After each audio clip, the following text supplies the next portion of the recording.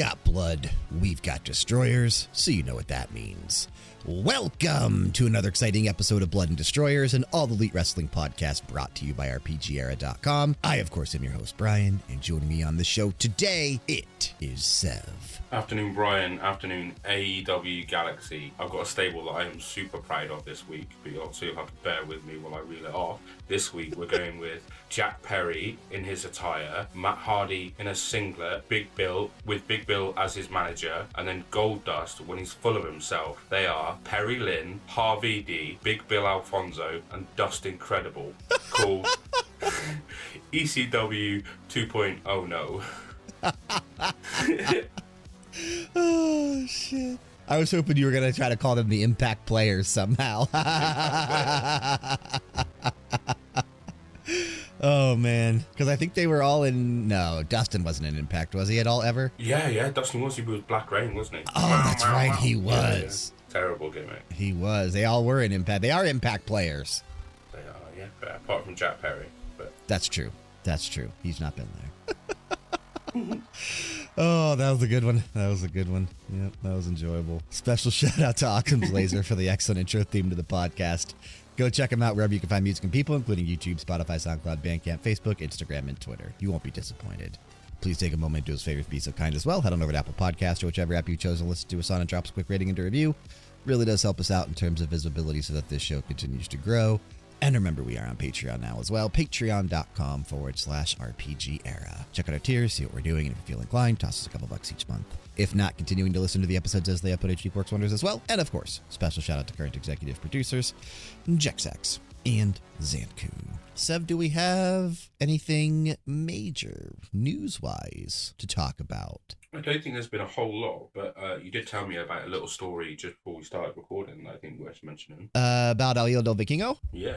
Yeah, so I'm not 100% sure what has happened here because information is not trickling out as fast as I would hope when somebody is potentially injured, but the final Triple Mania 31 event, which was in Mexico City, took place yesterday, and the semi-main event was El Hijo del Vikingo defending the AAA mega title against Speedball Mike Bailey, Daga, and Jack Cartwheel, and he did retain. However, after the match, when Vikingo went backstage, he, at some point, and I don't know if it was immediately after or just sometime after, but he collapsed backstage.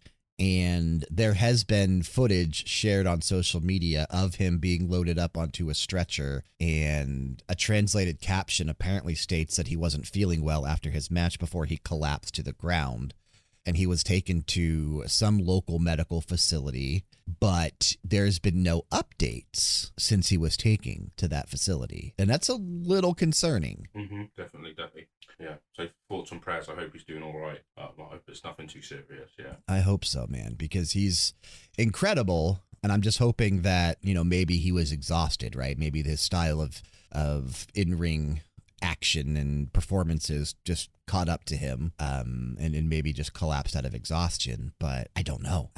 So I am going to be obviously waiting and watching to see when updates come in, because I do hope he's all right. I hope he's okay. Like, I don't want to see anything bad happen there to him, or, you never want to think the worst. So but other than that, yeah, there hasn't really been a ton of news that I've seen come out this week. I did see that Jey Uso, quote unquote, quit WWE.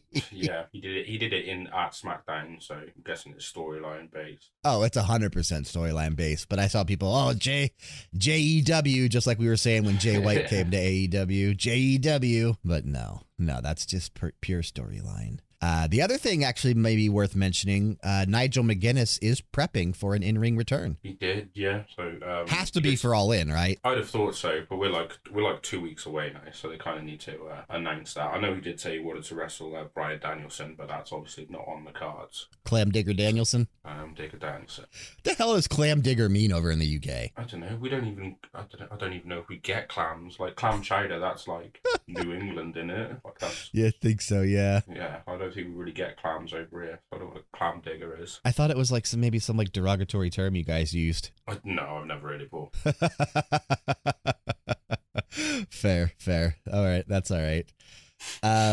Yeah, just kind of scrolling through. I don't really see anything else that jumps out to me that is newsworthy. I'm sure there's been a few things that we're probably skipping over, but that's all right. That's all right. Yeah, we're not a on, news podcast. No, I can give an update on Eric Young if you want. Oh yeah, we did talk about that several weeks ago, and then never actually shared how he managed to survive getting shanked in the prison or whatever. Yeah, so episode of Impact, maybe like a week or two ago now, he was like, I'll reveal later on what happened to me, and then the closing segment of the show was this video package, and it replayed the part of Eric Young getting stabbed in the chest, and then Dina walking out, and then it cut back to Eric Young, and then 10 seconds later he sort of opens his eyes and coughs a bunch of blood up, and then he just sort of he crawls out of the prison, gets on his motorbike, puts his helmet on, puts these big goggles on, it looks very, very silly, and then he just starts driving down the road, and then we get this monologue, and basically the crux of it is you can kill a man, you can break a body, but you can't kill an idea. I am the idea. And then he just drives off. Okay. So yeah, Eric Young didn't die, and he did just disappear for a few months and then come back, but apparently he's an idea, so he's not killable. Okay, he's like energy, right? Can't be created or destroyed. Yeah, exactly. Oh, man, the other thing we should mention, because it was confirmed this past week, AEW will now have more fans in attendance at Wembley than WWE did for SummerSlam 92. It did, wasn't it 79,136, and AEW's is now 79,346 or something. Yeah, close enough. Those two numbers are close enough. But yeah, AEW currently is 200 additional tickets more than what WWF at the time had for SummerSlam 92. They inflated their numbers because I think Wikipedia reports SummerSlam 92 at 83 or 84,000 fans. So okay. WWE's very well known for inflating their numbers, right? I think for WrestleMania one year, they said they had over 100,000 there, and that's not the case. But they're just known for inflation. But yeah. AEW has passed what they did at Wembley and could potentially, set the all-time attendance record if they sell out. And there's still time, right? We're getting close. There's not much time left. As of time of recording, we are 2 weeks away, which is kind of crazy to think about. And I actually forgot All In being in the UK was going to be super early in the day. So that's kind of cool, at least for me. For you, it's normal time, right? 5 o'clock, I think 6 o'clock your time, something like that. It's normal time afternoon over there. Yeah. But over here for me, 0 hour starts at fucking noon, and the main show will start at 1 o'clock. So this will be the first one we record that you don't have to stay up till 5 in the morning to do after the show ends. Exactly. It's going to be lovely. For our looking back at in 2 weeks. Yep. Oh, man. Okay. Well, Dynamite 200 was 2 weeks ago.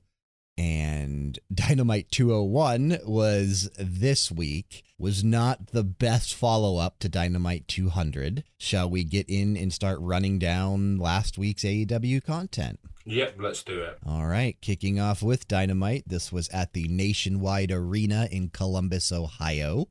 You and I sat down and ranked 7 things. You have the lows, I have the highs, since you have the segments. Go ahead and kick us off. Number 7. So I think number 7 for me is going to be the JSA mandatory meeting. Okay, I had that. Oh, man. So I don't know how I feel about this Dynamite. It's going to take me talking about it with you to really give a star rating on this. I don't have an assigned star rating yet, but I'm not sold on this Dynamite. I think it was very, very average compared to Dynamite 200 that you and I unanimously gave 5 stars to. But I'm not going to change my rankings. I'm going to go with what I put at the end of Dynamite. I gave that 3. So that's your number 3 spot? My number 3 spot, yeah. Wow. Okay, that's much higher than I thought it would have been for you. Yeah, I'm very much the same. I have got a star rating assigned for mine, but I've been back and forth on it 2 or 3 times. I am also not overly sold on this Dynamite. Don't think it was the best, but nevertheless, JAS meeting was number 7 for me. Beginning of the show too, kicked off Dynamite. Yeah. I think Garcia's did nice little you never chose me sort of promo. You always chose yourself, you never chose me. Hager was passable on the mic. Yeah, he didn't do bad. Reminded Jericho that he liked his hat. He did. Anna Jay and Tay did okay. Cool Hand probably did the best out of the Cool bunch. Hand stole the show, dude. Like, he stole the segment. Yeah, and then Menard did okay. He did like name drop Kevin Steen and stuff, which was pretty cool. And then we got to Sammy, and Sammy was like, I'm not saying I quit, but I don't know. If Jericho changes his ways, he'll stick around. If he doesn't, then he's off. Right. He was the only one to tell Jericho he was still like, I consider you a friend sort of a thing, right? Everyone else basically said, I'm done, we're out. It did seem like at the end of this segment that the Jericho Appreciation Society had imploded, right? Had disbanded. And then immediately after, so I think my biggest issue with Dynamite this past Wednesday is there were only 4 matches, first of all. Like, this was a very light Dynamite in terms of in-ring wrestling action. Okay, and it was very, very heavy on backstage segments and video packages. So after this segment ended, we go backstage and Renee Paquette is catching up with Jericho, who's walking off looking kind of, distraught. And Don Callis comes up and Jericho's like, you know what? I got an answer for you and I'll let you know next week on Dynamite. And they even tease that more. I don't know if you watched Rampage this past Friday. I did not know. But Jericho on commentary also kind of playing into the storyline a bit more with, I think it was Excalibur talking about how Sammy didn't walk out on him, so to speak. And Jericho was like, well, that's because Sammy's the only one that knows what it takes to be a star. Right. So there he's throwing shade at everyone else in the Jericho Appreciation Society. I don't know where this storyline particularly will culminate on Dynamite. I mean, I think the obvious is the rumored match between Jericho and Ospreay at All In, which Ospreay not technically in the Don Callis family, but Don Callis did help Ospreay win the IWGP US title from Kenny Omega at Forbidden Door 2. So there is, a thread that connects everything together in Don Callis. But I don't know, man. We'll have to see where it goes. I really hope they don't come back and Jericho's like, oh, we're going to get all back together, because that just wouldn't make any damn sense. Yeah, I think regardless of what happens now, I think the JAS is pretty much done, isn't it? We can't sort of rebuild that stable now. It would seem to be the case. But yeah, that was my number 3. I think I put it so high because I was impressed overall by everybody on the mic, right? Like, usually you give Hager a mic, he sucks. Usually you give Anna Jay a mic and it's atrocious. Same thing with Ty Mello. You give her a mic and it's not something that you want to listen to with your ears. You wish you were deaf. But they all did good. You're right. Like, everybody actually was passable. 2.0 definitely, like you said, stole the show. Daddy Magic, Cool Hand Ange, they did phenomenal, as they usually do. They need more mic time. They just need more mic time because they are so good on the mic. But yeah, I don't know. I kind of enjoyed it and I want to see where it goes. Ready for number 1 from me? Yeah, go on then. I bet I know what it is. Do you? I think so. I don't think you do. Okay. Number 1 for me is the in-ring segment with MJF and Adam Cole. Okay, no. That was my number 3. Okay, that was your number 3. Okay. I thought this was fucking hilarious. and I'm sort of lumping in the kind of, right? There was another thing with MJF and Adam Cole prior to this segment taking place in the ring.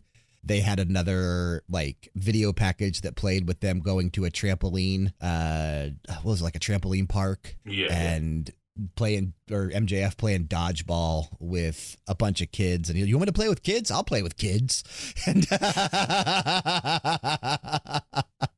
and just destroys them with dodgeballs. This little girl walks up and flips them off. I thought was hilarious. Yeah. Super enjoyable. And then, of course, we get to the in-ring segment and they start talking about, their match, which they're doing again this week. It's probably going to be the same fucking segment for the most part.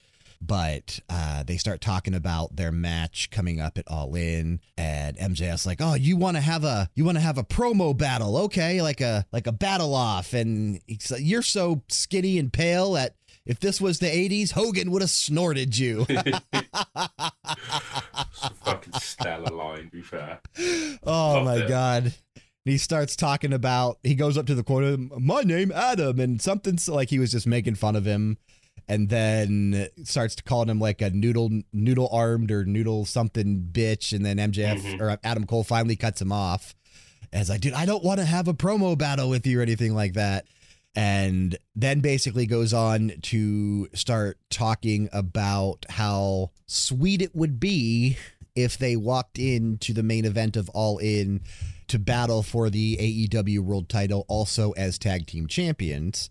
So, right, they start talking about how they didn't capture the AEW tag titles from FTR, but there's another set of tag titles that is very near and dear to Adam Cole's heart, those being the Ring of Honor tag team titles. And they set up a match for 0 hour, so, the hour before All In will take place, with Aussie Open going to defend the Ring of Honor tag titles against MJF and Adam Cole. I like this. I like this a lot, actually, because you and I were just talking last week. We were hoping Aussie Open would be on the pay-per-view somewhere. They deserve to be there. I don't want them to lose those tag titles to MJF and Adam Cole, who are not actually in Ring of Honor, though. Yeah, to be fair, I think this will all be like to sow the seeds of dissension. Like, they won't win those titles, and they'll kind of not fall out with each other, but be sort of aggro towards each other, and then be like, oh, no, we'll hug it out, we'll sort that sort of thing. And that will be the storyline that leads us all the way through the pay-per-view, if you get me. Okay. So then we eventually get to the main event, and one of them turns on the other one. That's fair. I hope that actually is what happens, because otherwise the alternative is, they defeat Aussie Open, become the new ROH tag champs, and I can't picture MJF being on fucking Ring of Honor for anything. So if they become tag champs, they would probably hold those titles until the next pay-per-view for Ring of Honor, right? Like, MJF's not going to just show up and defend them every single week like Ring of Honor has been doing. Every show they do, they usually put most of their titles on the line. Yeah, to be fair, during the promo, MJF was quote-unquote pissed that he has to wrestle more than once a year. Yeah. So he was quite annoyed that he was asked to wrestle twice in one night. So yeah, I don't think he'll get him in ROH, to be honest. No, I hope not. Like I said, Aussie Open, they're a fantastic tag team. They don't deserve to just drop the titles for a storyline thing like this. They should kind of keep them and keep running with them because they're great. But then eventually we had little bitch Roderick Strong walk out, who I guess is doing the role he's meant to do perfectly, but it is annoying me immensely. Okay. He sounds very whiny and very much like a spoiled child. Mm-hmm. Adam! Adam! It's so stupid. Comes out screaming for him and says, "You were never my friend. The kingdom was right." And then Taven and Bennett walk out, and he kind of cry. Roderick Strong starts like crying into, I think it was Taven's chest. Yeah. And then they walked off. Adam Cole obviously upset because MJF had just run down Roderick Strong on the mic, completely destroyed him on the mic, to be fair. And then Cole shoves MJF and, he's like, "That's my friend too. You're my friend, but he's my friend." And he kind of pointing fingers in his chest, and MJF starting to get a little pissed off. Cole backs away. So, "I'm sorry. I apologize. I need to go talk to Roderick Strong." Goes back there, and we never saw anything else about it. No, we didn't. Usually when this type of shit happens, we get an update later on in the night. Yeah, we had zero updates. Follow them backstage or something. Yeah. Yeah, zero updates. But in terms of an entertaining segment, this is the thing that I had the most fun watching last Wednesday night. To be fair, I can see that. Right. Number 6 for me is going to be the Mogul Embassy promo. That was number 6 for me as well. Yeah, I thought this was okay. I thought it did exactly what it needed to do.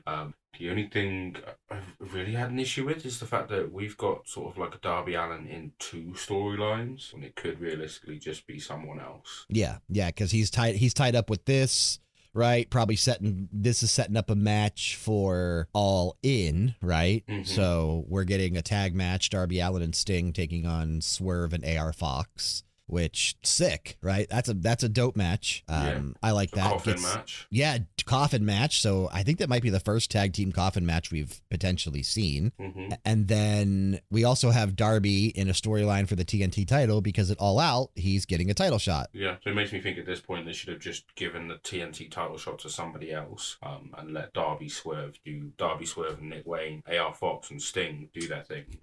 In a different way. Yeah, but you're right. It was a passable segment. Like, it was nice. I said, dude, the Mogul Embassy is legit now. Like, totally Anoa coming out in his fucking, like, traditional attire with the skirt on, like the Islander attire type shit. Like they're a pretty cool looking faction now. Yeah. And Prince Nana, man, how great is Prince Nana? Every single week. He is very good. Yeah. Every single week. This was enjoyable though. I do think it's crazy, right? AR Fox went from Ring of Honor, random ass trios matches to now marquee match at All In front of 80,000+ fans. Right. And all it took was Swerve. Yeah, it's good. I'm glad it was the right move. It was definitely very much so the right move. Yeah, very much so. And it still just goes to show that Swerve was by far the star of that faction over in, what was that faction over at WWE? Not Top Dollar, was it? Top Dollar was in it, but it was something with him in there with, what's her name? B-Fab and... B-Fab, Be Real. Somebody else. I bet there's people shouting at the podcast now. Oh, yeah, well, that's because we don't watch WWE that often to remember this shit. But Swerve was, he was the star of that group because they're floundering over there in WWE still since they brought them back. Hit Money? Hit Row. Hit Row. Yeah. There we go. We got there. That was it. No angry tweets in the comments saying us we're stupid. Yeah, cool. We got there. We got there. But yeah, we had Sting come back. We got to hear Tony Schiavone do his "It's Sting." And Sting's still alive. This is the first time we've seen him since he damn near killed himself jumping through a table onto... Who did he jump onto the table through? I don't even remember. Was it Swerve? May have been Swerve. I don't remember. I don't know. But yeah, that was my number 6 as well. That's fair. Number 2 for me is probably what you thought my number 1 was going to be. And that's Jack Perry defending the FTW title against Rob Van Dam. Yeah, to be fair, number 1 for me, RVD versus Perry then, yeah. Oh, that's your number 1? Yeah. Yeah, so that was my number 2. Thought about giving it my number 1, but I did think that MJF Adam Cole had a much more entertaining segment. In terms of wrestling, by far this was the best match of the night inside the ring. Rob Van Dam, dude, even though he tripped up on his split-legged moonsault, he still recovered and pulled it off. But everything else he did was absolutely fluid. How is he able to still do the shit like his, apron, not springboard, but like twisting leg drop when someone's draped across the barricade, the rolling thunder. Dude, he could still do everything he used to do 20 years ago. He doesn't look 52. I said in Discord, he looks 32. Fair. But yeah, holy fuck balls, that spinning leg drop off the apron when he hit Jack Perry. Jack Perry was like slightly up, so obviously like he collided and then Jack hit the barricade, so that looked super nasty. Yeah, cool. I really enjoyed Jack Perry coming out in like the Jerry Lynn sort of attire. I like the look. I really like the look. Yeah, like the new ring gear that he was wearing, pants that was black and yellow.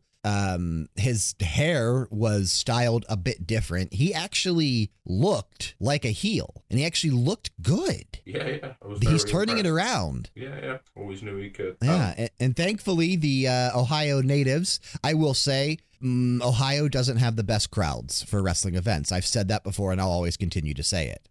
And I don't think the crowd at Dynamite was all that strong. Right, okay. I think they were very, very silent and boring for a lot of the show. However, I think Dynamite was also boring for a lot of the show. But they did actually sing along to Walk from Pantera, and that made me happy. Ohio, one of the states that ECW used to travel heavily to. A lot of their pay-per-views, a lot of their events back in the mid and late 90s were in Ohio since, Ohio's right next to PA. So they used to hit up Ohio all the time for shows. I doubt a lot of the same fans probably aren't still watching, but Ohio was always a good state for ECW. So it was nice to see RVD get the reception that he did in front of an Ohio crowd. He can still go. 52. He's younger than some of the people that are still going in the AEW roster. I hope we haven't seen the last of him.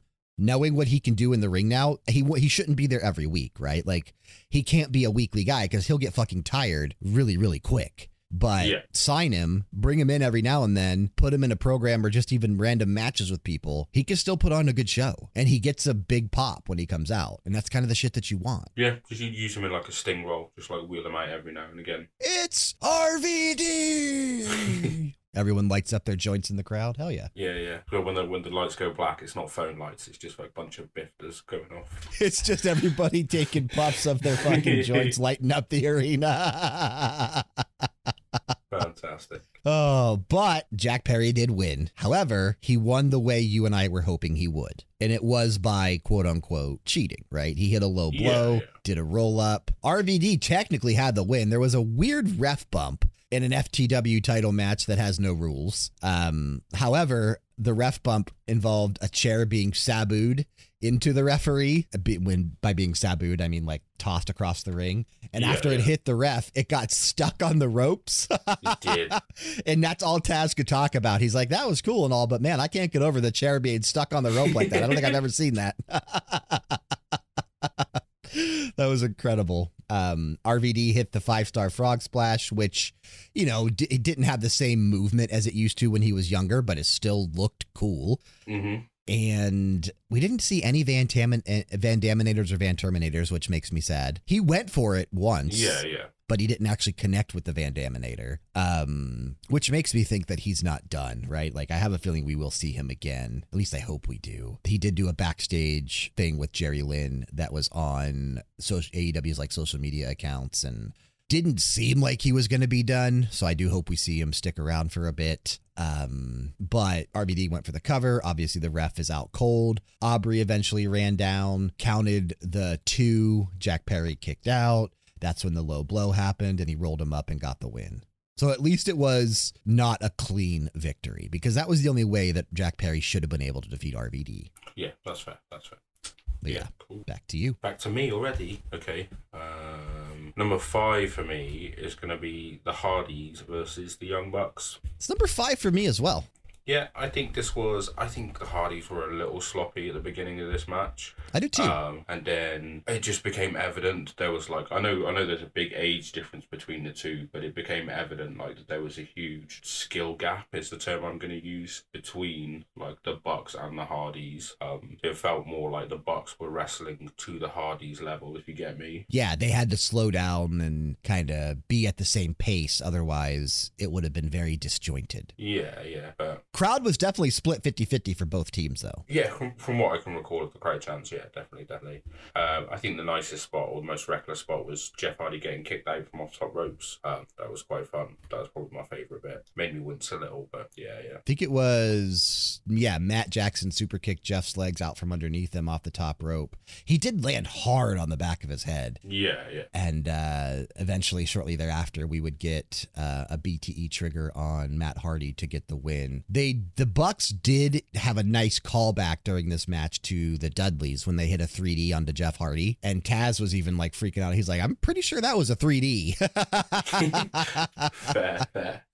Which was kind of cool to see. After the match, right, both teams kind of shaking hands and Brandon Cutler even spraying the cold spray on both Matt and Jeff Hardy as like a sign of good faith. And then Nick Jackson gets on the mic after the match, calls out FTR, their music hits, they come down to the ring. Kind of cool seeing them we haven't seen them on Dynamite, I think, since Collision debuted. Yeah. So they were back on Dynamite, and CM Punk was probably watching and furious that his boys were over there on the Elite show. Right. But they did accept the challenge. So literally, Nick Jackson said FTR. FTR walks out. They stare at each other, and then they said all in. They said 4 words during that entire exchange. Fair. But they did confirm the tag match for the pay-per-view at Wembley Stadium, which should be good. Should be a very good match. Yeah, should be a very good match. But this match was relatively slow at times. It was not the best. And Jeff, again, man, like with his swanton that he hit, it was another scary swanton. Fair. It almost didn't seem like he was going to rotate around all the way. That's fair. One day it'll get him. One day it probably will get him. It really probably will. But I have 2 things left, as you do as well. My number 7 and my number 4 are left. Okay, I got my number 2 and my number 4 there. Okay, I'm very curious. God damn it, what did you put at 7, Brian? Well, obviously one of these 2 things. And I think it should be pretty obvious what I put at number 7. I'm on the highs, right? Yeah, my number 4 is Jon Moxley and Claudio Castagnoli taking on the Lucha Bros. God damn it. Okay, yeah, number 2 for me was the BCC versus the Lucha Bros. Yeah, this was a pretty good tag match. I didn't take any notes for this one. I told you before we sat down that by the second half of Dynamite, I was pretty exhausted and stopped typing things as it was happening, hoping that I would just remember some things about the matches when you and I sat down to talk about them.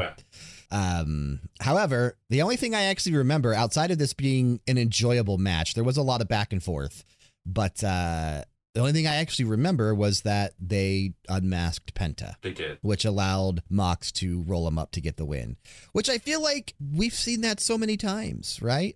They pull off a mask and then the person with the mask on doesn't want their face to be seen, so they don't do anything else after they get attacked and they get rolled up and get pinned. Like, it's a spot that it's not becoming common, but it's common enough when you are wrestling against a luchador.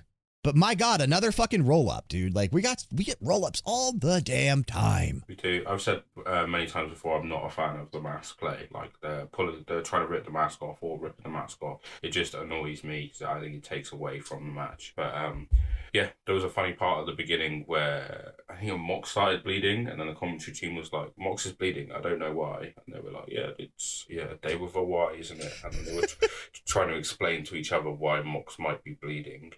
We did get some Utah interference. We got a nice Phoenix duck in from the Doomsday device into a victory roll and then to a double stomp. That was cool. I do have to shout out Mox doing a roll into a pop-up cutter, which obviously wasn't as graceful as the other luchadors do it, and legit made me burst out laughing. Yeah, it would probably be what I look like if I tried to do a roll into a cutter. It was it was not great. So props to him for trying it, but yeah, it was fucking hilarious. Mox then did eat a hellish super kick right into the jaw of Penta. Like, that was nuts. We got big chopped offs. We got some stolen power driver, and yeah, as you said, they pulled off Penta's mask. So to be fair, I did really enjoy this match. I think if they hadn't have pulled Penta's mask off at the end, this probably would have hit my top spot. But... Okay. Fair. Yeah. This was, like I said, this was my number 4. I did enjoy this. I gave it a 7 out of 10 in terms of a score after the match had ended. I did see some rumors and some speculation that... So I think we can pretty much expect All In to be very heavy on whether it's a tag match, trios match, four corners match, right? There's going to be a lot of multi-man, multi-women matches on the show just to get as many faces in front of the UK crowd as they possibly can. Mm-hmm. And I did see that the working rumor right now is Claudio, Mox, and Wheeler Yuta taking on Orange Cassidy, a returning Eddie Kingston, because the G1 Climax concluded over in Japan. Tetsuya Naito actually won. He defeated Kazuchika Okada in the finals of the G1 Climax tournament to win the entire thing. So Kingston technically is free again. He should be back on TV likely this week on Dynamite and Rampage, or Dynamite or Collision, or whichever one. Probably Dynamite.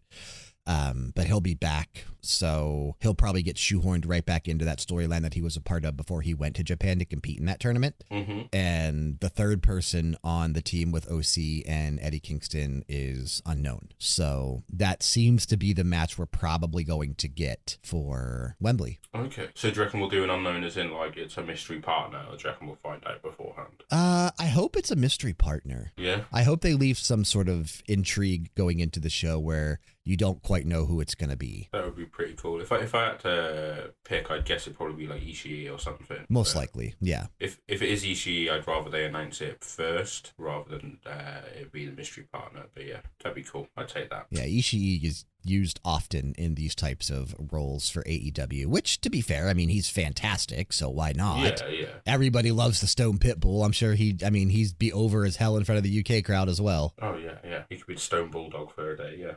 yeah. Perfect. But yeah, it was an enjoyable tag match. It was.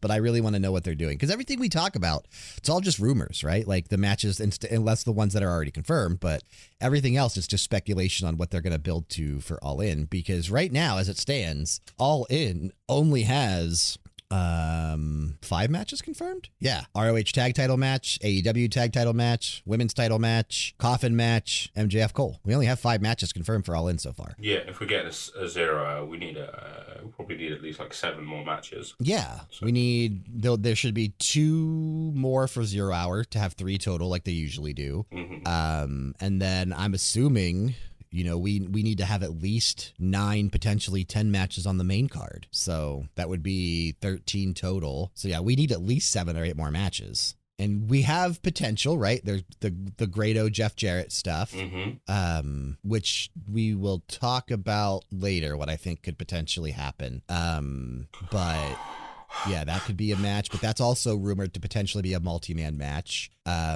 Obviously the Kenny Omega match, which is again supposed to be another multi-man trios match of some sort. I have to assume that there will be another women's match besides just the Fatal 4-Way for the women's title, right? There should be at least one more women's match on the show, hopefully for the TBS title or something like that, but I don't know. Yeah, TBS ladder match or something. Yeah. TNT titles probably won't be on All In since it's being on All Out, but I guess it could be on both, but I don't know. Yeah, we still have a lot more matches that need to get confirmed. Yeah, we need that House of Black acclaimed match. House of Black should definitely 100%. Yeah, they need a match on Wembley, so a lot of multi-man matches will be on that show. That's fair. Yeah, as long as it makes sense, I'm okay with it. As long as it makes sense. Ooh, so on to the last thing. On to the last thing. It's you. This is my number 4. It's my number 7. Horrifically, your number 7. It's my number 7. How is this worse than the Mogul Embassy promo, man? Dude, so I feel like Tony Khan right now is trying to stick it to Lufisto because she went on and was talking about how Tony Khan doesn't care about women's wrestling and all this kind of stuff about how she was held back from being able to come into AEW. So we've had a stretch now of women's matches main eventing, whether it be Dynamite or Rampage, and Anna Jay should not be anywhere near the main event. I like her. I think she's growing and I think she's getting better over time, but this match still showed that Shida has to carry the match. And it felt very, very sloppy at times. It felt very slow at times. And it felt no different than their previous 2 matches, unfortunately, even though there's been a significant amount of separation between the 2 of them. I don't think this should have main evented. I think that Mox, Claudio, Lucha Bros should have main evented, or more realistically, Jack Perry and RVD should have main evented. Yeah, to be fair, if they'd have main evented, that would have made it very, very cool. Yeah, I didn't entirely hate this match, as it got number 4. I liked 2.0 on the outside shouting out. Thought they were very entertaining.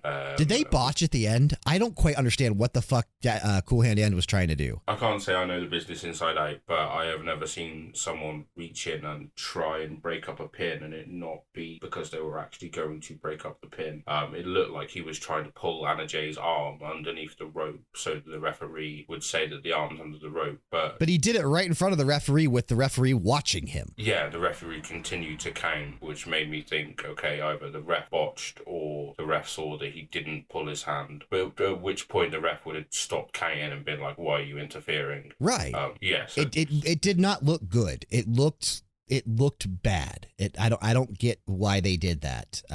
It was not a good ending to the match. No, and it was unfortunate for it being the main event that we had to get botched to end off Dynamite. There was also another botch earlier where Shida had Anna Jay on her back and she tried to climb up the ropes. She managed to get up one rope up. Rung. That was it. She got to the bottom rope. I think she got a foot on another rope higher, but she couldn't pull Anna Jay any higher, so she just went backwards. We did get some nice entagiris and some spinning heel kicks and some chops and stuff like that.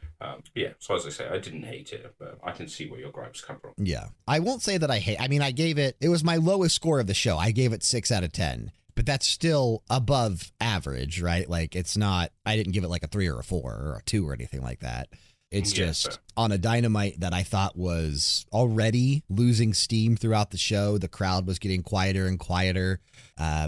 This one was not nearly as exciting as Dynamites have been previously, and especially coming off of Dynamite 200 the week before that. This wasn't the right match to put on at the very end of the show. Anything else on the card would have been better in this spot. Yeah, fair. So, but Shida retained, as we knew she would. And they announced as this match was getting ready to take place, right, that at All In Wembley, the women's title would be defended in a fatal four-way, and Toni Storm was getting a first-round bye, exercising her rematch clause. But Shida, the current champion, did not get a first-round bye, so she had to defeat Anna Jay to still go on to All In to defend the title. And then we found out the other two matches would be Saraya and Sky Blue, which we will talk about when we get to Rampage. And then this Wednesday on Dynamite, we have Britt Baker and the Bunny as the final match to determine the four competitors, which I think all four of them should have been plainly obvious as soon as they revealed the graphic. Yeah, that's right. So no intrigue at all regarding the women's title going into All In, but it is what it is. That being said, how did you score Dynamite as an overall? Just went with the 3. That's where I'm going to end up as well. 3 stars. 3 stars for me. So hopefully these final 2 Dynamites before All In are better. I hope they are. To be fair, AEW are the kings of like a 2-week build, 1-week build. So I'm sure next week we'll ramp up and we will get 90% of the All-In card and probably 10% of the All-Out card as well. Yeah, that seems to probably be the case. Yep. Jumping to Ring of Honor, which was taped at the Bon Seckers Wellness Arena in Greenville, South Carolina 2 weeks ago. We had a multitude of matches as we usually do every Thursday night for Ring of Honor now. 2, 4, 6, 8, 10, 11 matches total. Dalton Castle defeated Slim J to open the show. The Iron Savages defeated Lucky Ali and Brady Pierce. The Infantry's Carly Bravo and Sean Dean defeated Zicky Dice and Movie Mick. Lee Moriarty defeated Andrew Everett, who we would see on Collision this week. Tony Nese defeated Pat Buck. Athena defeated Rachel Ellering in a proving ground match for the ROH women's title. Cool seeing Rachel Ellering on Ring of Honor. Haven't seen her around in a little while, so that was kind of neat. We had the Gates of Agony, Bishop Khan and Toa Leonoa defeating the Workhorsemen, Anthony Henry and JD Drake.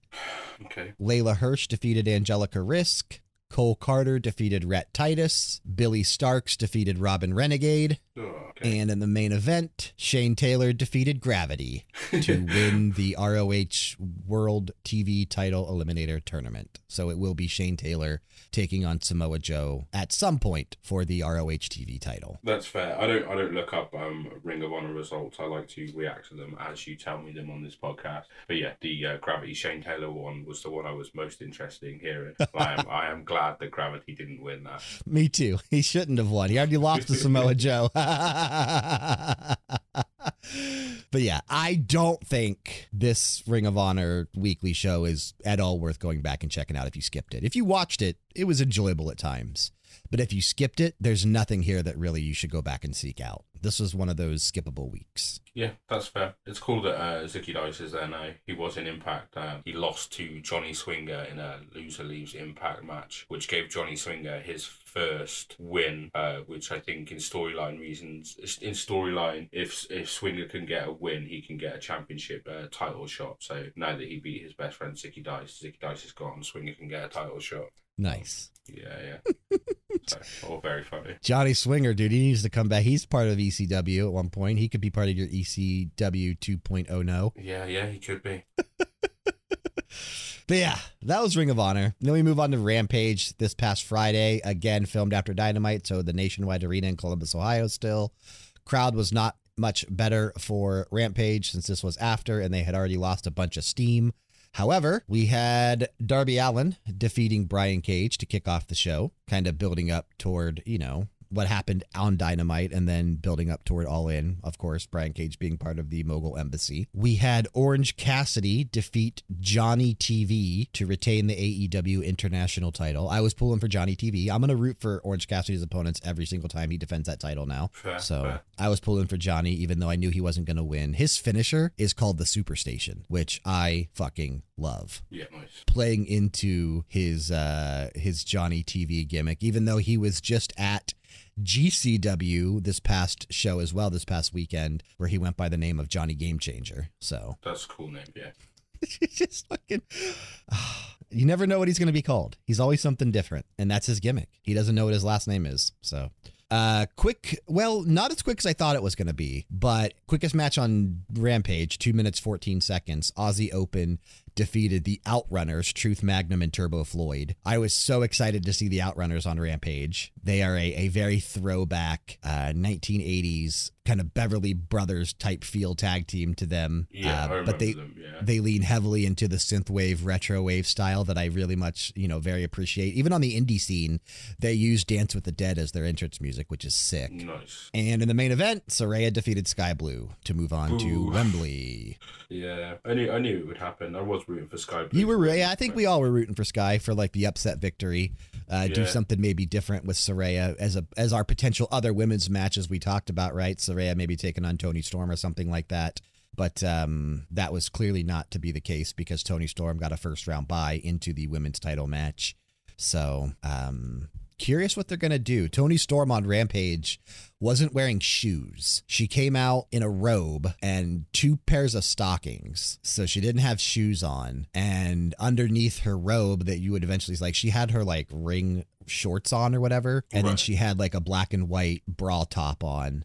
She is very much leaning into that like fallen movie star gimmick. Yeah. It's sick. I love it. So did she come out with Saraya? Yeah. She came out. Yeah, the Outcasts came out together. Ruby and Tony were both at ring. There were shenanigans. They did help her win. Was kind of the reason that Sky Blue lost. So they set that up, and at least Sky Blue actually looked good. She actually had a fighting chance, but she couldn't overcome the numbers game sort of thing. Yeah, yep. That's fair. And while we're on Toni Storm, she did another very good promo on Collision. I especially liked the very end after she walked off. You just saw her she threw a shoe. That was wicked.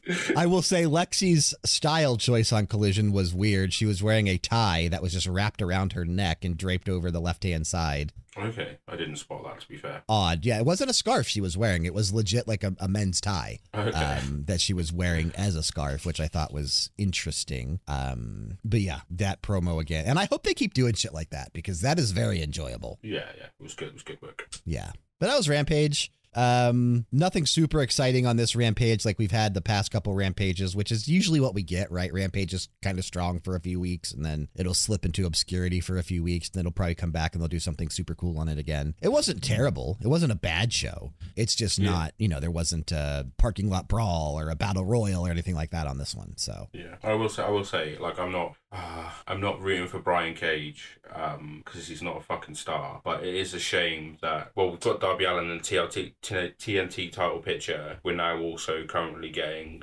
Darby Allin is going to run through the entire Mogul Embassy before we get to All In. And that's a shame. Yeah, it does seem to be the case. Yeah, like if we want the Mogul Embassy to be like powerhouses, then it should be more than one strong person in that team. It's not like, oh, you can beat all of Swerve's henchmen and then fight Swerve. It should be, nah, they're a cohesive unit. They're strong on their individuals as well. So right. Hey, shout out to Zanku. He just boosted the RPG era Discord server. Oh, nice. Yeah. I was using my 2 boosts on it as well. So now we have 4 boosts in the RPG era Discord server. Thanks, but we need 3 more and we'll be level 2. We could start HD streaming. HD streaming? Yeah, we need 3 more boosts. See your BC Gold t-shirt in HD. Come boost us. Come boost us.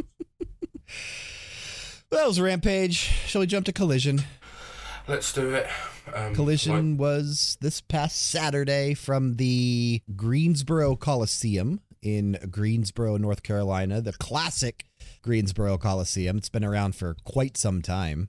You and I sat down and ranked 7 things again. So we will flip. I'll take the lows, you take the highs, right? Yeah. Number 7 for me actually started out as an in-ring promo, then turned into a match. I went with Luchasaurus taking on Brock Anderson for the TNT title as my number 7. I got this as number 4. Okay. So again, it started out as an in-ring segment with Christian Cage, as Nigel says on commentary, and Luchasaurus. But eventually, because they were in Greensboro, right, the classic horseman country, of course, Arn Anderson had to make an appearance and came out there with Brock, his son. Brock ended up in a TNT title match after Arn basically talked Christian into it. And this match was not good. I feel like it should have been a squash almost, but it wasn't.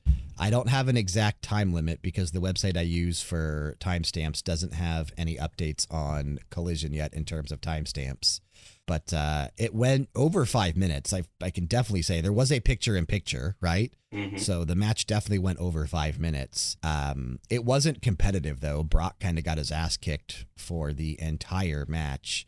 It made Luchasaurus look dominant and strong, but I don't know that this match was needed, especially because Luchasaurus is a secondary player in this storyline. Yeah, he's the actual TNT champion, but everyone talks about Christian. And even on, like, I love when Nigel says Christian Cage, the TNT champion, and then waits like 3 seconds. Maker.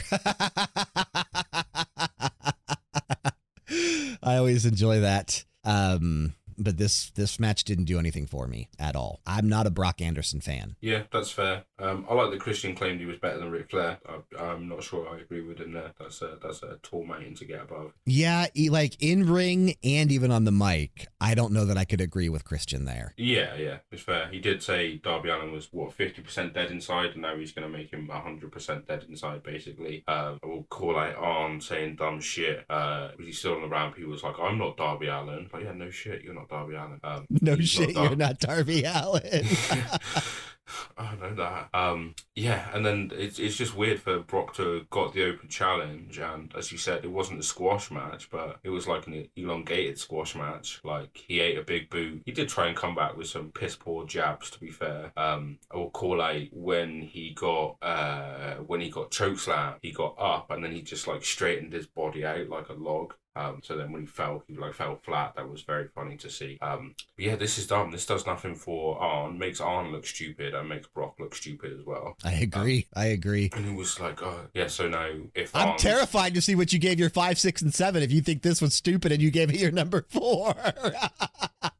But that's it. There were still bits I found funny. Like, I found Brock straightening his body while taking the chokeslam. It basically felt like a log. I thought that was funny.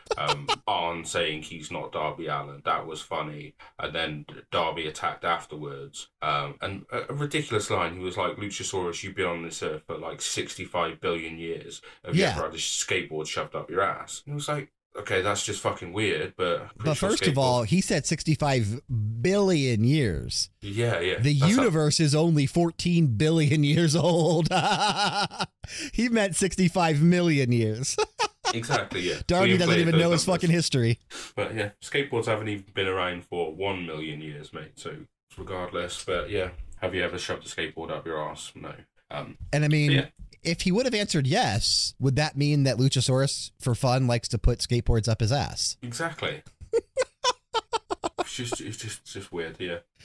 But we are getting out of this a Darby Christian match soon, this week on Collision. Yeah, but great. Darby's going to run through the Mogul Embassy and he's going to run through Christian Cage. No, I hope Christian wins. Christian's going to win that match. Oh, to be fair, they put the match on a graphic and I went, this will be a DQ finish. This should be a DQ finish. I hope so. Something like that. Who knows?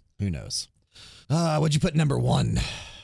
Number 1, I think, was the only thing that should have got number 1 on this. Yeah. That's going to have to be the main event, isn't it? CM I agree. Versus House of Black. That's my number 1 as well for the Trios titles. Yeah. Good old JR back on commentary. He was. It was nice to see him right there.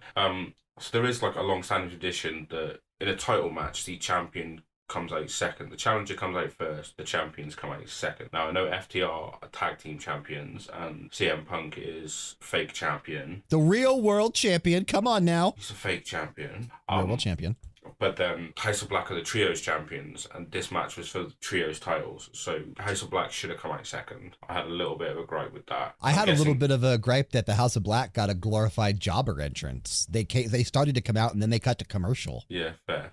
That upset me quite a bit. Yeah, obviously Punk and FTR, they want the bigger entrance, don't they? They want a second entrance, so they fucking got it. I liked at the beginning of the match that Punk couldn't keep up with Buddy. He did a bunch of like shoulder barges, and then Buddy was just like brushing him off. So hey, shout out and congrats to Buddy and Rhea, by the way. They got engaged this past week. Yeah, they did. Stop that Dom stuff because Buddy put a ring on it. That's obviously not. Yeah, it's obviously not going that way. We got some huge chops. I mean, granted, who would you choose, Dominic Mysterio or Buddy Matthews? Come on now. If I had to choose, I'd go Buddy Matthews. Yeah, I mean, he's a better looking dude and way better body. He's actually a man.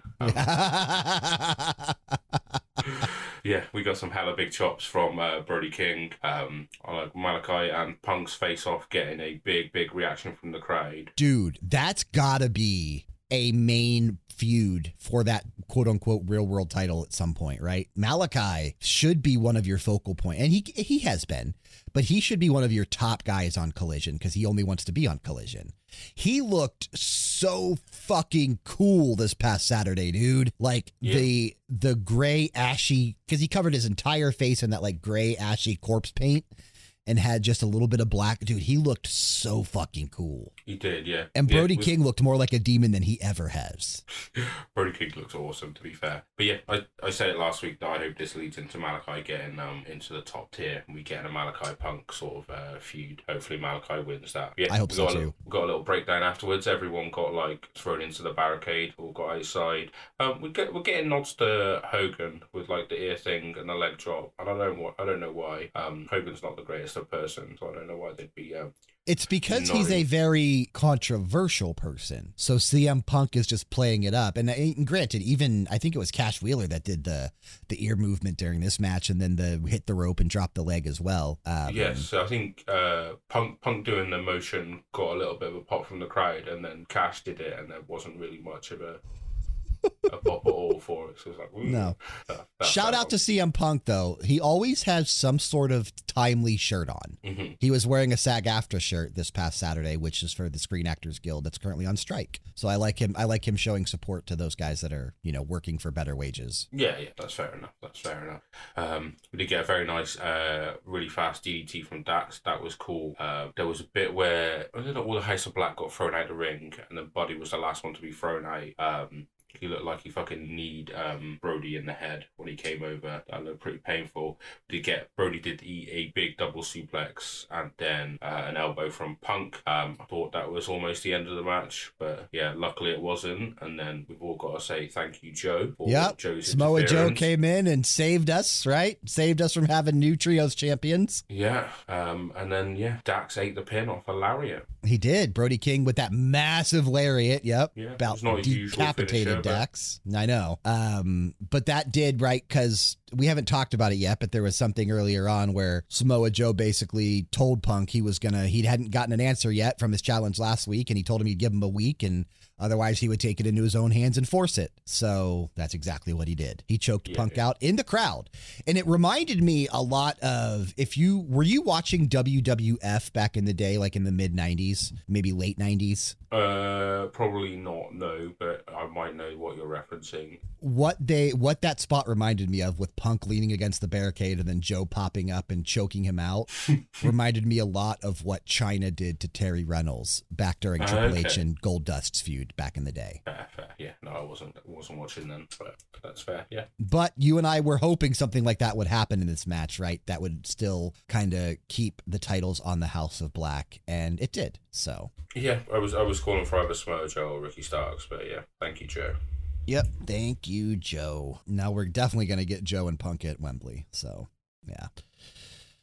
Number 6 for me actually was right before that, was the in-ring promo with Tony Schiavone and Powerhouse Hobbs. That's fair. That's number 6 for me. Okay, so I was hoping we would get something cool out of this. And when Hobbs comes out, right, starts talking to Schiavone, calls out the Redeemer. He's like, I need to, if I want to make a stand or a statement or something like that, I need to call out the Redeemer. So Miro, get your ass out here or something like that. Miro starts coming down to the ring, but gets sneak attacked from behind by Aaron Solo and Nick Camarado, which didn't make any goddamn sense because Nick Camarado's not part of QTV, unless he is again now. So I think QTV is basically just a factory again, isn't it? Pretty much. It's basically just a factory once again.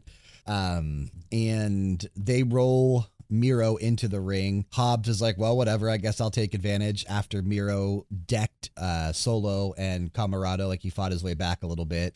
But then Hobbs hit the massive spine buster and dropped his Book of Hobbs onto Miro's chest and walked out. So All In or All Out? I'm thinking All Out for this match. Yeah, I think it's all out. Though I would think the Wembley crowd would appreciate seeing Miro. Oh, yeah, they pop hard for Miro. So it could be there, especially because you and I just talked about earlier, right? We still need like 7 additional matches. Yeah, I think if these two got a match, like, it wouldn't go any longer than like 9 minutes. It's just two big men slapping meat in it. Ooh, yeah. Slapping their meat. Hell yeah. Yeah. So my notes for this literally say Chapter 1, violence. Chapter 2, violence. Chapter 3, violence. Chapter 4, redemption. But that's as much of the Book of Hobbs as we currently know. Fair. I want to know what's in that book. I want to see it. It better not just be a bunch of blank pages. Yeah. It's I hope next like week. Moby Dick with just a different cover or something like that. Moby Hobbs. Yeah, I hope next week we get a promo and it's Miro being like, I've been reading your book. I don't like it. You left me your book, so I read through it, and this is pure shit. Rips it up or something, yeah. That'd be entertaining. But it will be a fun match. I think Hobbs, obviously, massive turnaround over the past few years for that guy. He is fucking insane looking now. So built, so jacked. Miro, of course, needs something because he just has been doing squash matches. This at least puts him in a storyline feud that I'm actually glad to see. At least it's not, a marquee storyline, but it's something. Yeah, that's fair. Back to you. So this is kind of like where we fall off. Like the main event was good. Everything else on Collision was okay. There was still one other thing that I thought was pretty strong, and it's my number 2, but it might not be your number 2. So my number 2 and my number 3 were like okay to good, and then number 4, 5, 6, and 7 were all very meh for me. But number 2, I went with the Acclaimed versus the Iron Savages. Okay, I had that at number 4. Okay, I was super surprised that this was not actually a squash match. I was thinking it was going to be, but I gotta tell you, man, Iron Savages had a great showing. It did. This was very fun. Yeah.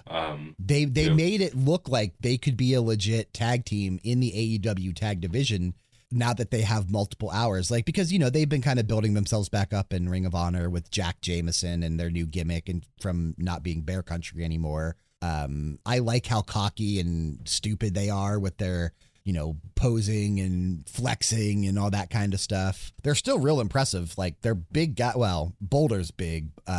Bronson, not so much. But I thought they looked good. And I'm shocked that they actually had a decent amount of offense. Yeah, they did. They got a nice, he was holding both men. They call Boulder, him Beef. yeah.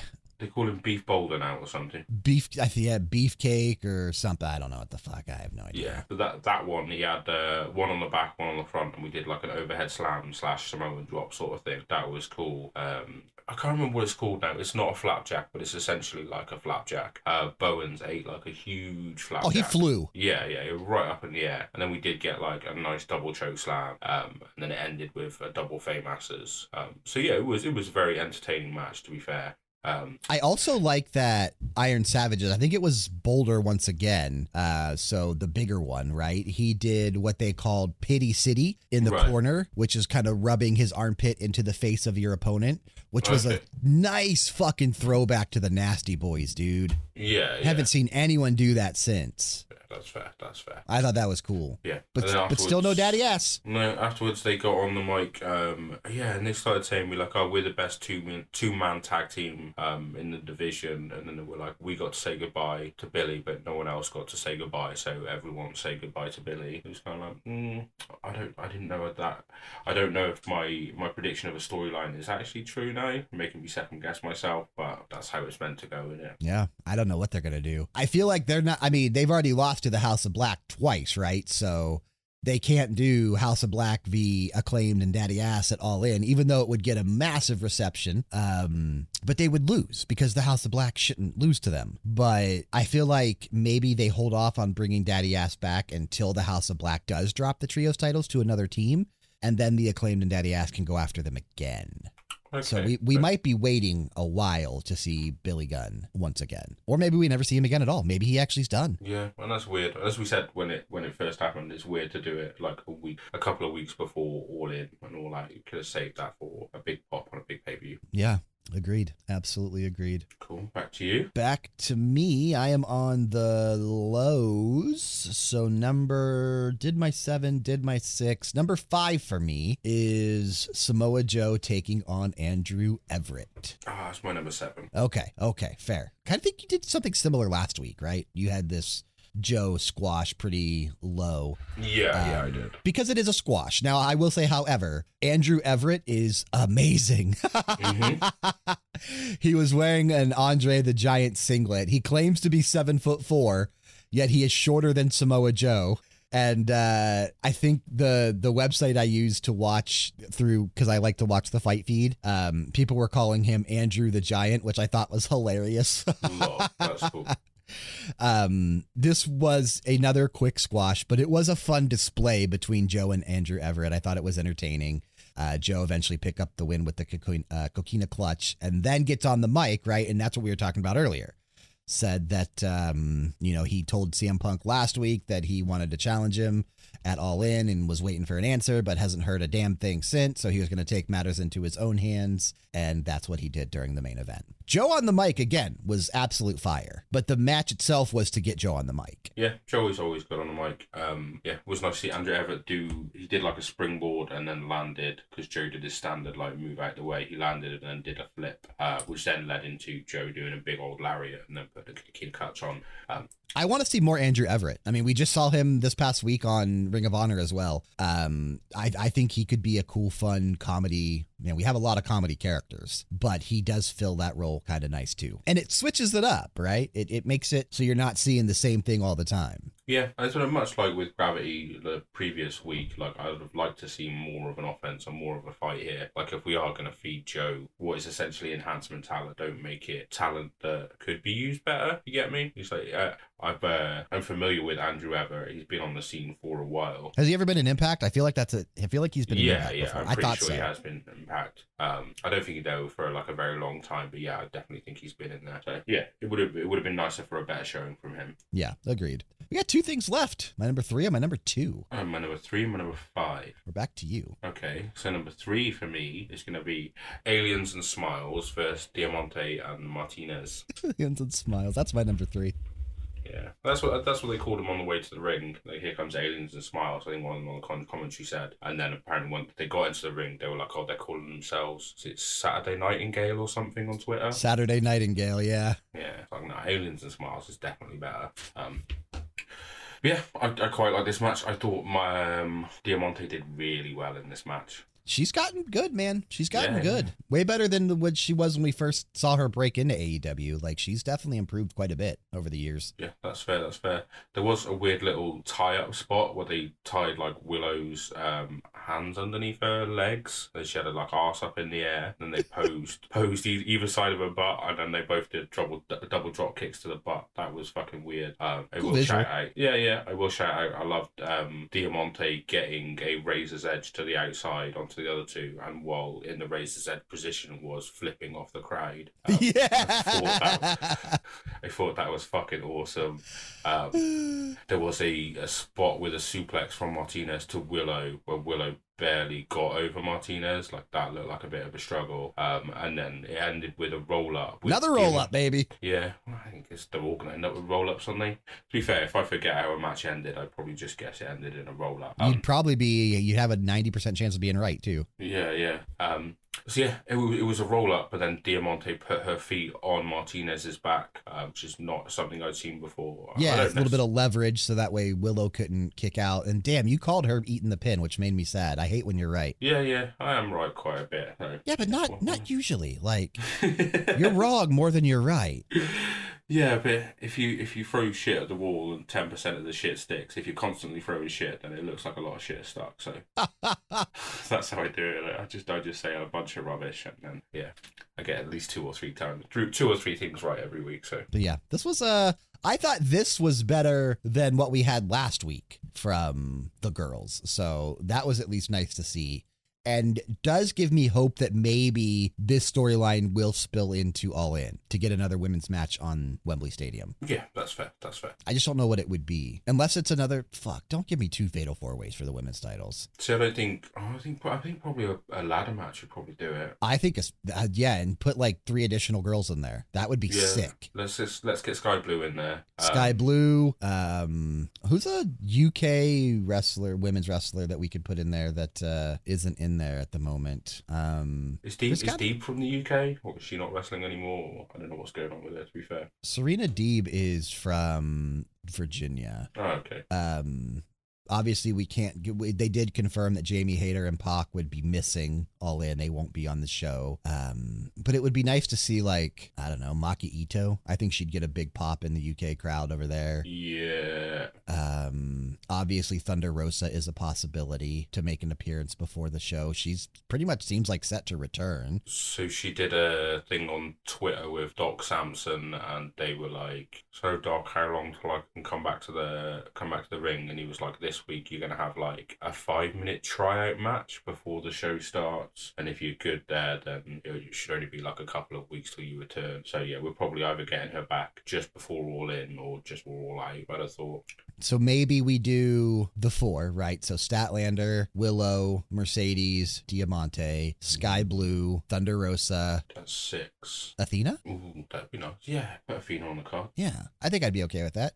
I think that would be a sloppy as fuck ladder match, but it might have some entertaining spots. Yeah. So someone would probably get seriously injured during that match. Yeah, let's be real. Yeah, someone would, wouldn't they? But biggest spot would probably go to Sky Blue if she's in the match. I feel like she would take the biggest spot or the biggest risk. Yeah, that's fair. She'd probably get sandbagged by Thunder Rosa off the top of the ladder, wouldn't she? Oh, God. Back to her old ways. Right? Shit. Yeah. Hopefully they do something, though. It would be nice to have a ladder match at Wembley Stadium. Yeah. I know we've only got 5 matches confirmed so far, but there is not enough stippies for me. So yeah, there needs to be more. Otherwise, because, I mean, if anything, that would be Orange Cassidy's, again, rumored to be tied up in the BCC match. So we know the international title won't be on the line in the ladder match. So the only other match or title that could potentially go for a ladder match, if it's not the TBS title, would be the TNT title. Yeah, and that's not happening. No, shouldn't happen anyway. But shit, you never know. Unless they put a Ring of Honor title. But even still, Joe's going to be tied up with CM Punk. Claudio's tied up. Claudio's tied up in the BCC thing. But there is the pure title. You do a pure title ladder match? I don't think they could. What about the FTW title? Yeah, Jack Perry. Jack Perry against a bunch, like 6 other guys from ECW. Yeah, so. Fucking there we go. Rob Van Dam, Sabu, Johnny Swinger.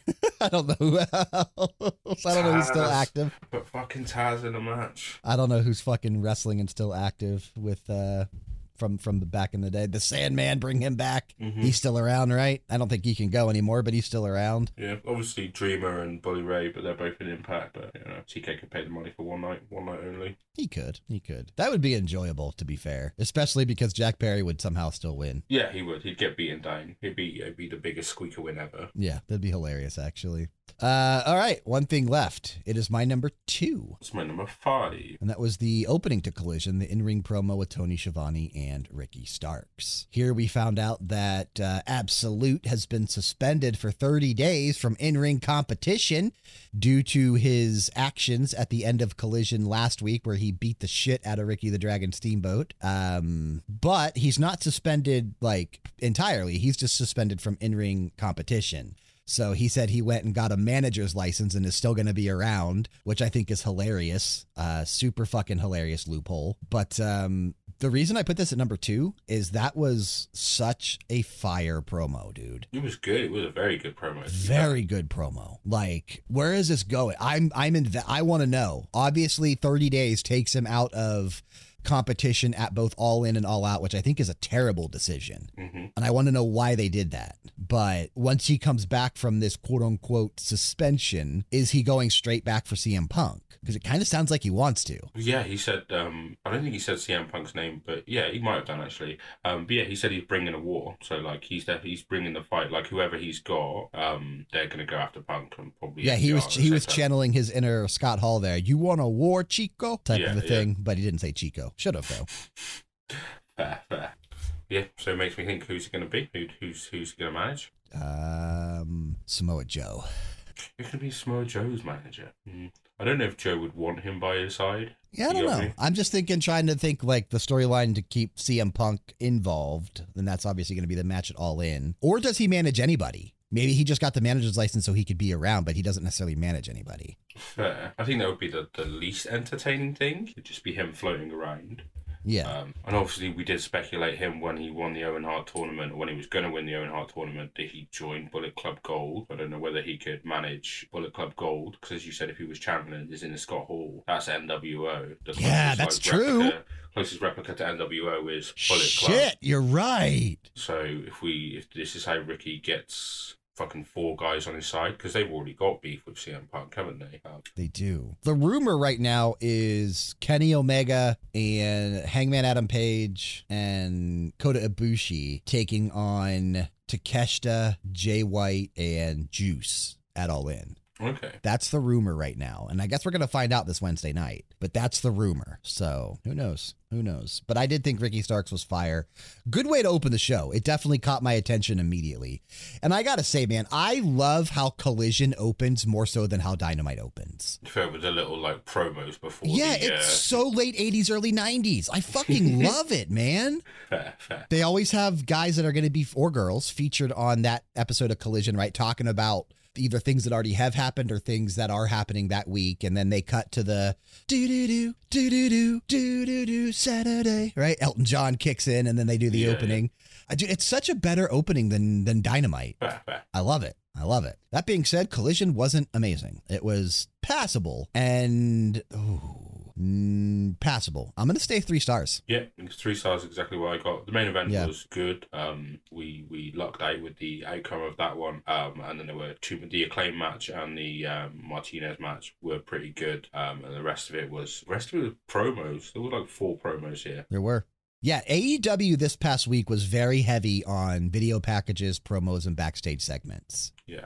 Which, is fun sometimes, but I feel like this week did not follow up appropriately last week's amazing Dynamite and pretty good Collision last week, too. Yeah, that's fair.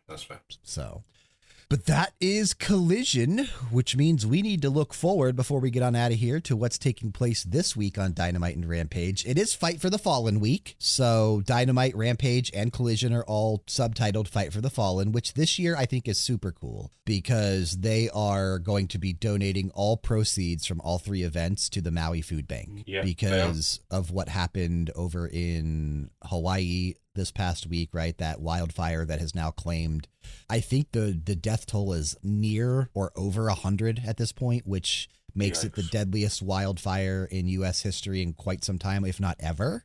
That sucks. Yeah, it's super sad, super devastating to see like the before and after photos of some of the towns that just got completely wiped off the map. No warning, man, like from what happened there in Maui, from what I understand, right? The storm just broke out and literally engulfed that one town that was 100% wiped out. Like every building in that town on the seaside or right by the ocean got completely taken out. People were having to like jump into the ocean to escape, which is insane. Like, it looked like a fucking apocalypse from some of the videos and shit I was watching that was going on in Maui. Like, it's heartbreaking.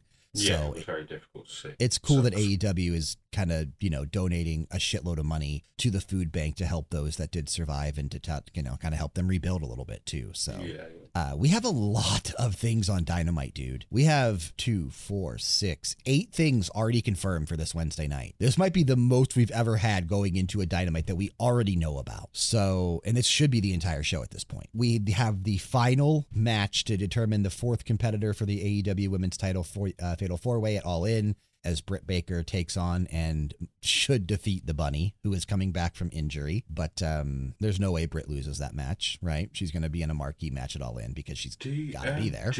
Yep. Yeah. The entire UK crowd has to scream that. So you know she's going to be there. It'll be cool to see the Bunny back. I hope she does well since she's been out for, I think, since the beginning of the year with her injury. So kind of nice seeing her come back. The international title will be on the line as Orange Cassidy defends against Wheeler Yuta. Got to root for Yuta this week. Hopefully he wins. Like to see Orange Cassidy drop that title sometime.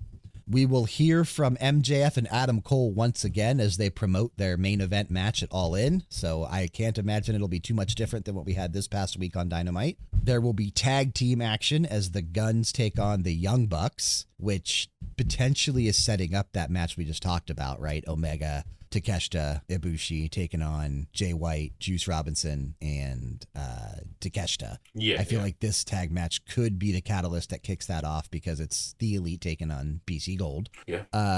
We will have to a gunfight. Yeah, I know. I thought that was funny. Fucking nice line. There will be a sit-down interview with Kenny Omega and Jim Ross, where we should find out what Omega's plans are for All In. Chris Jericho will give his answer to Don Callis about joining the Don Callis family. Darby Allin and Nick Wayne take on the Gates of Agony, which could be a good match, but you're right. Darby's just running through the Mogul Embassy right now on his way to Swerve and AR Fox for All In, so that's what this is. And then the match that I think I'm most anticipating at Dynamite this week is a Texas Chainsaw Massacre death match. As Jeff Jarrett takes on Jeff Hardy. And this is being touted as promotional material for the upcoming Texas Chainsaw Massacre game, which Sean and I are very much looking forward to, that releases this Friday, August 18th.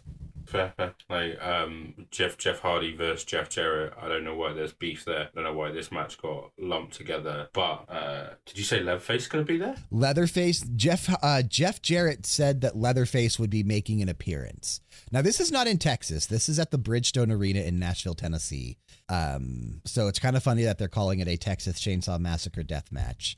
However, what if Leatherface is Grado? Yeah, I was going to say there's three people I want Leatherface to be. There's one person who I'd fucking love it to be. We can either have Sanjay Dutt, that'd be very funny. Satnam Singh as Leatherface would be hilarious. But my gosh, if someone comes down with a chainsaw, scares the crap out of Jeff Jarrett, and then pulls his mask off and goes, "It's your cell," and it's fucking Grado, I'm gonna lose my shit. I'm gonna absolutely lose my shit. So yeah. I honestly hope it's Grado. I really do. You've convinced me that I think Grado would get the absolute biggest pop at this pay-per-view if he's there. And I want it to happen, dude. I want it to happen in the worst way. Yeah. I love Grado, man. And they need to set it up. Like, it can't just be confirmed, right? So bringing him in, flying him over, and setting it up this way would be the perfect way to do it. Yeah. Would be the perfect way to do it. So I hope it happens. That would be sick. But that's what we know about for Dynamite. We have nothing confirmed for Rampage Fight for the Fallen this Friday night. And then Saturday night, Collision Fight for the Fallen, which will be taking place at the Rupp Arena in Lexington, Kentucky. You know, Sean Ross Sapp will be there. He lives in Cincinnati, so he will definitely... In Lexington, Kentucky is basically the same thing as Cincinnati, Ohio. They literally are just separated by the Ohio River. So the Ohio side is Cincinnati, the Kentucky side is Lexington. So it's basically one giant ass city. But we have two matches confirmed: Willow Nightingale taking on Diamante, and Darby Allin taking on Christian Cage. Fair. So Willow's probably going to get her win back here.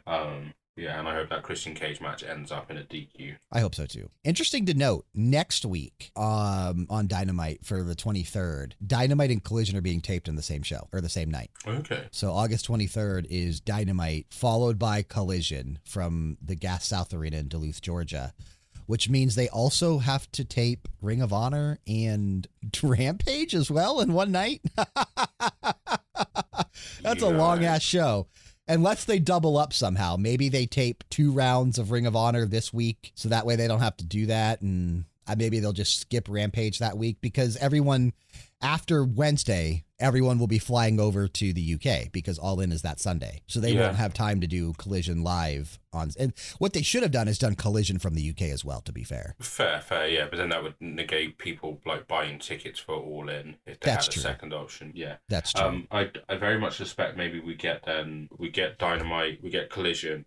Ring of Honor might be previously taped matches that haven't been used, and then Rampage could just be like a best of Fight for the Fallen matches. Best of, or maybe a preview show for All In or something like that. Yeah, that's possible. That's actually real possible. Okay. But that's what we know coming up this week, and that'll about bring us to the close of the show. But before we get out of here, we still have to do two more things. The first one, let me grab our mallet here so we can hit the gong. We got to do the burial grounds of last week. I sent Serpentico down and brought Tony Storm up. This week it falls to you. What are we going with? So this week I'm going to double up. So we got two people going up and we got two people going down, but don't worry, they're both connected. So this week going down is going to be Arn Anderson and Brock Anderson for the abysmal display and the dumb coming out to challenge Luchasaurus and not because doing they anything. weren't Darby Allin. I'm not Darby Allin. Of course He's you're not Darby Allin. And then going up, because they've been on the rise for the past few weeks, it's going to be Mercedes Martinez and Diamante. Fair. Okay. I'm liking them more and more. So. I think that's a solid burial ground. Technically cheated. You put 4 people in there. I did, but Brock and Arn were together, and then Diamante and Martinez are realistically like a tag team at the moment. Yeah, they're tied together right now. Yeah, that's fair. I respect it. I think that's a good one. Yeah, Thank you. We'll go with that. That's your burial ground this week. Arn and Brock on the way down. Mercedes Martinez and Diamante on the way up. Hopefully into a TBS title ladder match at All In. Yeah, to be fair. But I think now, as we haven't gone long, but we've hit about the normal that we usually do for the show.